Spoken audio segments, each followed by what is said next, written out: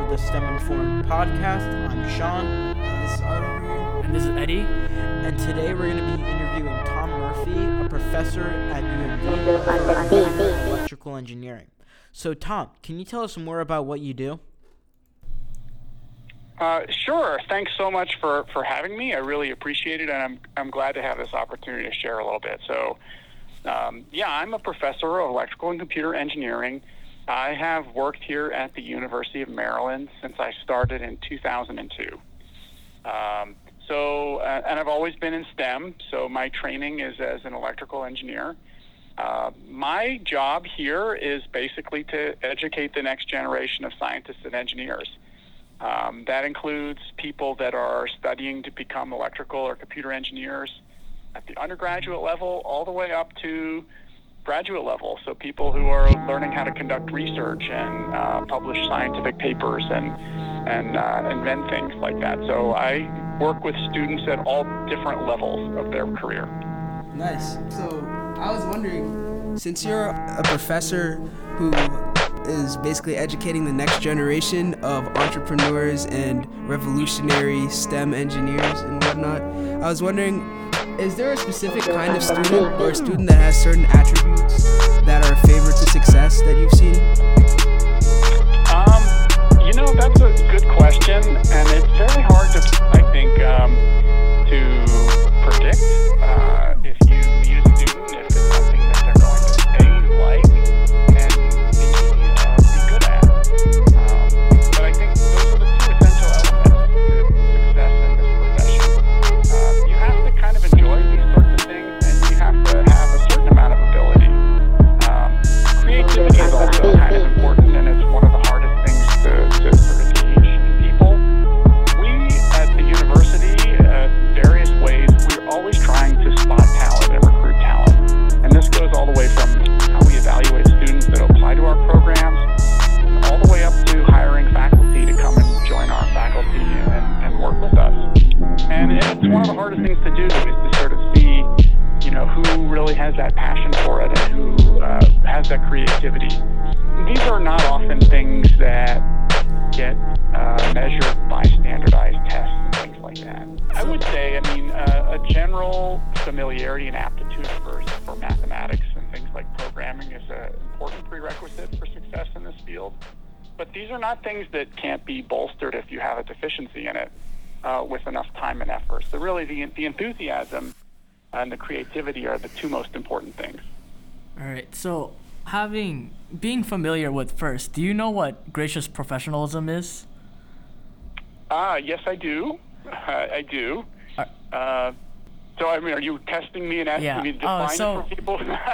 So working at the university, do you often see examples of gracious professionalism among the students or coworkers? Yeah, I think you do. But I also think that you don't uniformly see it everywhere. And so that's why programs like FIRST are really very important to instill that ethos at a very young age. I think there is a stereotype, an unfortunate stereotype about people in STEM careers and in engineering and computers that's sort of cold and impersonal and self-interested. And there's also some stereotypes about entrepreneurial activities, that it's entirely personally driven or profit driven or motivated by success in those ways. And those are things that I find that it repels a certain category of people from the discipline, which is really unfortunate. So I'm encouraged because I see a lot of young people that want to go into science and engineering fields because they want to change the world. They want to contribute. They like the interconnectedness of society, and they see the role as a scientist or as an engineer as really enhancing that. And part of gracious professionalism is meant to sort of instill that in people, for people to see the field of science and engineering as, as a calling and not just as an opportunity. Yeah, you made a good point there, Tom, and that recently a lot of the new inventions in beneficial technology has really been for monetary gain, and you don't really see people trying to change the world as much anymore. But and they're still out there, and those are people that are awesome to look up to, because they can be inspirational to anybody. I was wondering if there was like a specific engineer or inventor or innovative disruptor or whatever you would like to call it that you sort of look up to or that you idolize. I've benefited from a lot of very good mentors and teachers along the way. I had some people that I worked with when I was in graduate school that I really did look up to, because I felt like they embodied certain things that are rare. So I had a mentor when I was in graduate school named Eric Ippen, and he was really a pioneer of laser systems, nonlinear effects in lasers. And one of the things I realized was that he started his career not in an academic profession, but at a place, Bell Laboratories, which was not really the same today as it was back then, but they had, I think, much different motivations. You would think that someone who worked for a major telecom company would be primarily driven by, profit and product development, but that really wasn't the case back then. They really had a very strong scientific focus. Yeah. And really, the focus was on doing things right and not worrying so much about, promoting your work or popularizing your work. And I think he carried that idea throughout his entire career. So I looked up to him both for the quality and the depth of his work, but also he was just a gentleman. He still is. So he's not as active anymore in the field, but really he showed how to interact with other people in a way that was diplomatic and mutually beneficial. So that's something I always took with me. I think that's really interesting to hear about, Tom, to hear how your role model during grad school kind of I bet that he nearly shaped you to be who you are today. And I think that also really shows how that you're a sponsor for the FLL team Wildebot Robotics. And so I was just wondering, what do you think about FIRST in general, the opportunities it gives to students, or just anything you really think about it? I'm a big fan of it. I got interested in it because I was invited to be a judge for one of these FIRST Tech Challenge events.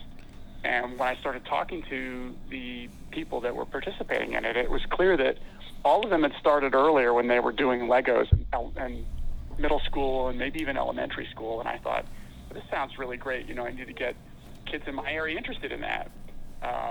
So I really do appreciate what FIRST is trying to do. I wouldn't say that I'm trying to proselytize people about the benefits of it, but I do often find myself having to educate people about what FIRST is.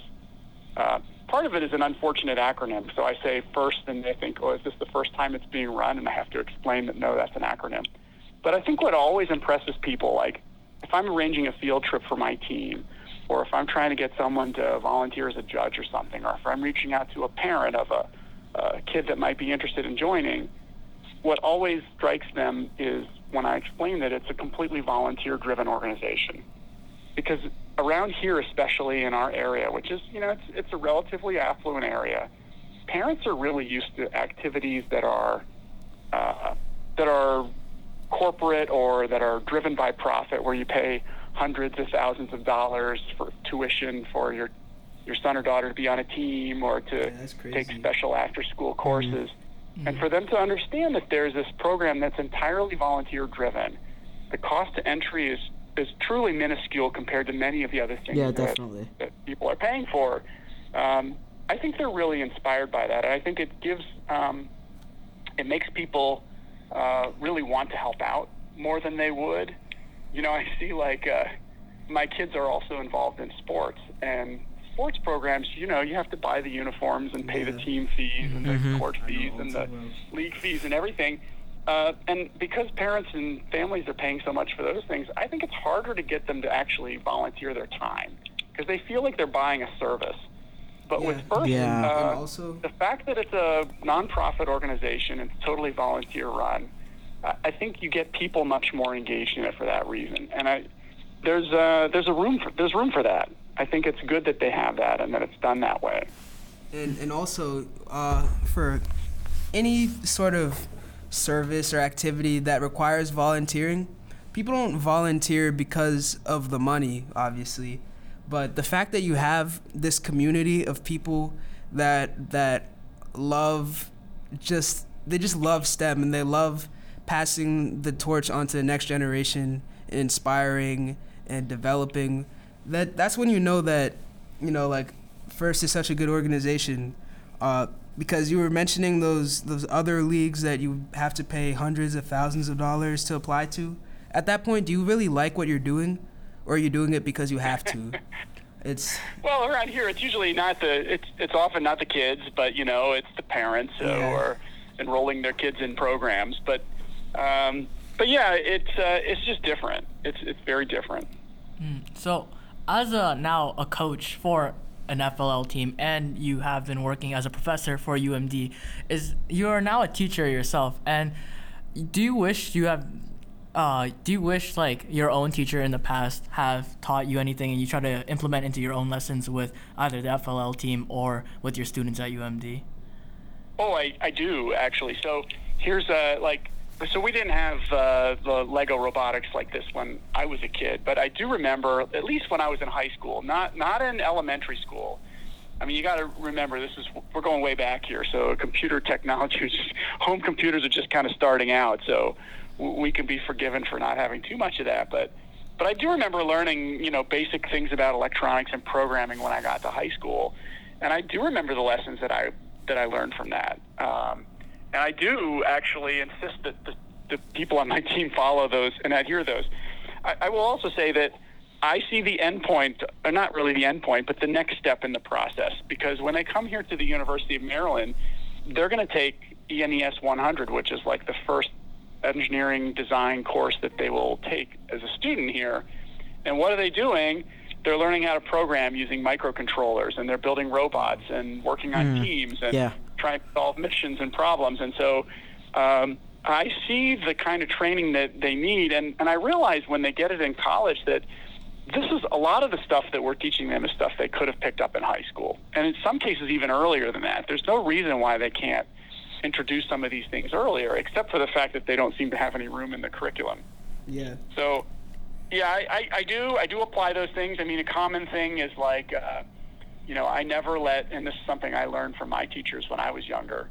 I don't like it when people come to me and say something's not working without having a diagram or a circuit diagram or a program code that they can point to and outline so that that's understandable. And I've made it my policy that they really have to have that before they come for advice, because they can't expect another person to be able to debug and do all the and document their work for them. And they learn very quickly how useful it is. And I insist, like, if something's not working with one person's code, that another person be able to, or another person's circuit, that a second person be able to troubleshoot it. Because that implies that the first person has to explain to the other person what's going on. This is really important. So these are kinds of things that I've learned along the way that I try to convey. Yeah, and that's actually really insightful. And on top of that, I have this other point where they're pushing the love of STEM at such a young age now, and it's not even about the age. You have kids taking STEM classes in elementary and middle school, and then you have so many more, girls going into STEM, minorities, and you're seeing this growth of STEM, especially in students, most likely people that you teach. But and this is a common scene from a movie that it might ring a bell, but the student that goes up to the professor after class with this amazing idea that could change the world, and that becomes the main plot. So I was wondering if you ever, what is the most insightful or significant thing or idea that a student has come up to you with, if any, and if it's something that you can't disclose on, then that's fine. But I wish I had a nugget or gem like that I could share, but I will say, I've learned to never underestimate students, and this goes to students of all ages. I used to, when I started my job as a professor at the University of Maryland, I used to be somewhat conservative in what I would ask my students to do. And I would tell them, here's what I want you to try in the lab, and build it this way, and order these parts and put them together. And I realized that I was basically limiting them to do essentially what I would do if I had two of me. And that's not really very helpful. So what I learned was that never underestimate people. Sometimes someone will come to you with a crazy idea and you think you're smarter than them. Nah, it's not going to work. And this happened in Lego robotics. It's happened in other things in my life too. That'll never work. But one thing I realized was, two things. One is, I'm not always right that it's not going to work. Sometimes it actually does. Mm-hmm. And also the second thing is that sometimes I was right, but they learn it much better if they try it and it doesn't work for themselves. Yeah. And there's true value in that. Like, how do I know it's not going to work? It's either because I tried it once and it didn't work, and I learned that lesson the hard way, or the best way, really, because now I know exactly why it's not going to work. And it may be difficult for me to explain it to other people, but I'm constantly amazed. I mean, the intuition that people come and the ideas that they have about things, that I never say never. And if someone has an idea, I give them the freedom to pursue it, even if I think it might be a dead end, because I'm never sure when it might actually pan out. Sometimes it does. It might be like 1 in 5 times. But those 1 in 5 times are really remarkable. And, it's true. Like, you can't really judge an idea unless you're seeing it from the perspective of the person that made it. It's almost like, people probably thought that the cell phone was crazy until it was done. There's this famous quote from Nelson Mandela: "It always seems impossible until it's done." And that quote has stuck with me pretty much my whole life. Yeah. And I also think that we see this in robotics, where we sometimes think that, oh, this idea is crazy, this will never work. And then once we actually implement it, it's actually like one of the best ideas we've ever created. And I think sometimes it's kind of crazy to see some FLL teams and some FTC teams and other robotic organizations that may not be associated with FIRST try to incorporate something that has never been done before, such as using machine learning or artificial intelligence to further their robots' autonomous just to find a block in a competition like FTC. And we can see these changes and these technological advances further in these companies like Tesla, like Apple, like Amazon. That will help benefit all of our everyday lives. So I just have a question for you, for people around our age, of what advice can you give for people our age, like maybe even younger than us? Yeah, okay, here's my advice is, keep up the good work in school and make sure you stay on top of things, but don't get burned out.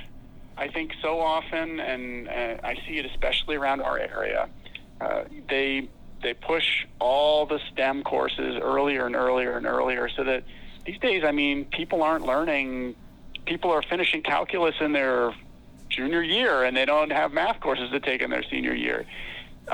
It's fine to get extra preparation. It's fine to push yourself and to challenge yourself. All those are good things, but not if it deprives you of the curiosity and of the enthusiasm for things. Take it as it comes, and find some way to find some recreation in the STEM as well, if you can. Whether it's, these competitions like FIRST or other things like that, make sure you leave room and space for that in your schedule, because otherwise, that's what's really exciting about it. That's what's fun about it. Try to focus on the things that involve science, math, and engineering that aren't things like an assignment where there's a right answer and a wrong answer, but are more like an activity where there's multiple answers. I think those are the kinds of things that bring people satisfaction and that keep people going when there's always going to be exercises and facts and things that you have to learn focus on the creative things, and it'll keep things exciting for you. Definitely. And actually, what you mentioned was very important, because creativity is something that is not usually paired with technical skills like what you'd be doing in electrical engineering and comp sci. And they scientists and psychologists tend to pair this a lot with the terms left brain and right brain. Have you heard of those? Yeah. So they say that some people are more right brain oriented than others, or left brain oriented, where they like to use technical skills more than creativity and visualization. And I was wondering if you think that this is true, or do you think that more engineers actually have to use both sides of their brain to complete the task? Oh, I think everyone needs to use both sides in one way or another. But I guess what my point was, it's not just about completing the task. We're so focused on tasks and completing it. It's also about satisfaction. And, if you, the earlier in your life you can actually do something, whether it's technical or not, for which you're not going, there's no award, there's no grade, there's no evaluation, but that you nonetheless derive satisfaction from. Yeah. The earlier you have that experience, the better. And those are the most formative things, because that's really kind of telling you, I like doing this. And you know what, even if we don't make it to the next round, or even if this isn't going to be graded, I find this, I get a satisfaction from doing it this way, for doing it right. Mm-hmm. Everyone's a little different that way. Maybe it's like doing something that's especially creative or different. Or for some people, it's just like, and they're called maybe attention to detail, or they're especially careful about how they do things. But they take an incredible amount of pride in preparing something that's neat and organized. And you have to pay attention to those little things that just keep you going. Yeah. And so, linking back to the advice for the youth, I think the advice you gave was very good for anyone listening in, and especially if you were to tell those to your students. But speaking of the youth, I know that as a teacher and as a coach, you have firsthand interaction with both our future regarding STEM, electrical or computer science, and I would like to ask, what do you think about our computer science and electrical future, especially as we just started our decade with 2020? Do you see any interesting innovations that might pop up regarding all that? And to add on, you're a teacher, so you must have seen this. You've experienced the new generation. You've probably gotten advice and been mentored by the last generation. You've seen creativity and maybe even genius on all sides. And I bet you've come into contact with one of these few that they say has the X factor. And when we say X factor, we mean just the gift of like wanting to help others and having an idea that might be very revolutionary.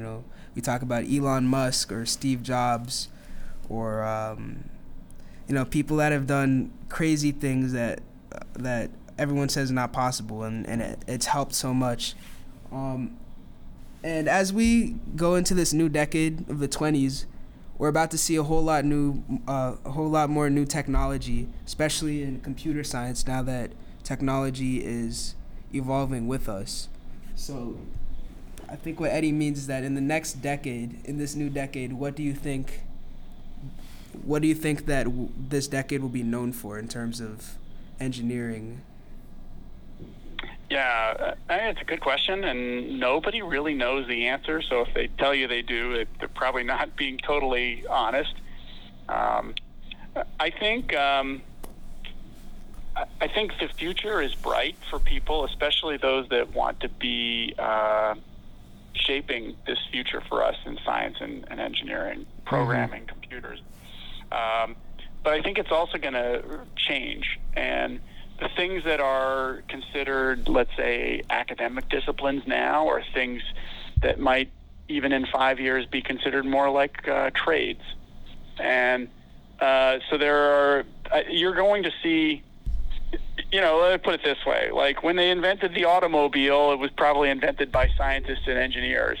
And they weren't thinking about having mechanics and people at all different levels. And I think, computing and artificial intelligence could very well go that way, where there are going to be people that are developing the new technologies, but then there's going to be a whole range of things across the economic sector, all the way down to repair, and all of these things are going to be important. Mm-hmm. And there'll be innovations at all levels, So I think it's, I think you're going to see a lot more computer-human interactions and computer-assisted and artificial intelligence and machine learning-assisted design and things like that. That's all already here in many cases, but that's all coming. And it's already changing how we teach. It's already changing how we think about the profession. It's changing what we require people to learn. I mean, is there really a point in people learning mathematics the same way when so much mathematics can be done by a computer now? Mm-hmm. Even what we thought of as fundamental things like trigonometry and calculus are problems that any computer can symbolically handle for you. So, many people, old school people think, oh, this is terrible. Our students don't have to learn calculus anymore. But when you think about it, it means that we could abbreviate some of that and they could do a lot more. And so I think this is coming. These are changes I see in the future for education. The focus on things like arithmetic, well, that's not as important if people have calculators. We don't learn long division anymore because it's not as important. That kind of simplification of how we do math and the movement from rote to higher level is something that you're going to see pervading all of science and engineering education, I think. Mm-hmm. That's a good point. And I also think that's really interesting to think that all of our old school maths and sciences are kind of slowly getting more and more obsolete as computers are starting to become more and more advanced. As before, calculus seemed like impossible for a computer to do, but now it seems like a knife cutting on hot butter, where a computer can usually do something that a student or a mathematician would take a while to solve. I think that's really interesting to hear about. And I think due to us being into FIRST and being heavily engaged in STEM, that we are also going to try to continue this to take on the torch of advancing our technology further than what we previously thought. And so I just have one final question for you, is that how do you think students now, what do you think what skills should they develop in order to carry on the torch effectively and efficiently? Yeah, that's a good question. I think a common thing that students need to learn that we don't really seem to focus on enough is communication and skills in working together. Over and over, I've seen that the students who have strong ability in communicating to other people, describing things, and working together, and those two things, communication and teamwork, they really go together, because if you can communicate well to members of a team about what you think needs to be done, what you've done already, you can make a more effective and functioning team. And these are the two things that I think people really need to focus a lot on, the most important skills. The other things, whether it's the technical skills and the proficiency in science and math, those you can learn in a classroom, but the teamwork and the communication is really something that requires you to do beyond that. Wow, that was a good way to tie it back into education, because I guess education is everything. What you learn definitely factors into what you do. Mm-hmm. So do you have anything else that you would like to say as final words as we close up this interview? Is there anything? No, listen, I wanted to just thank you guys for giving me the opportunity. It's great to talk to you and to anyone else that might be listening. I always like thinking about careers in STEM and what it takes to prepare yourself for careers in STEM. It's great seeing your team also and knowing some of the people on your team and seeing how far they've gone. And thank you for coming. It was Yeah, great thank you so having much. you. Very. You offered so much insightful information, and you're a great talker. Yeah, thank Yeah. you for your great advice for All right. the new generation. All right, we'll keep in touch. Great. All right. All right, Okay, Thank thank you. you so much. Have a good All night. right. Nice. Okay, Have a nice bye. night. And this is the end of episode 4. Hope you guys enjoyed this episode and hope you guys come back for more episodes. This is STEM Informed, signing off.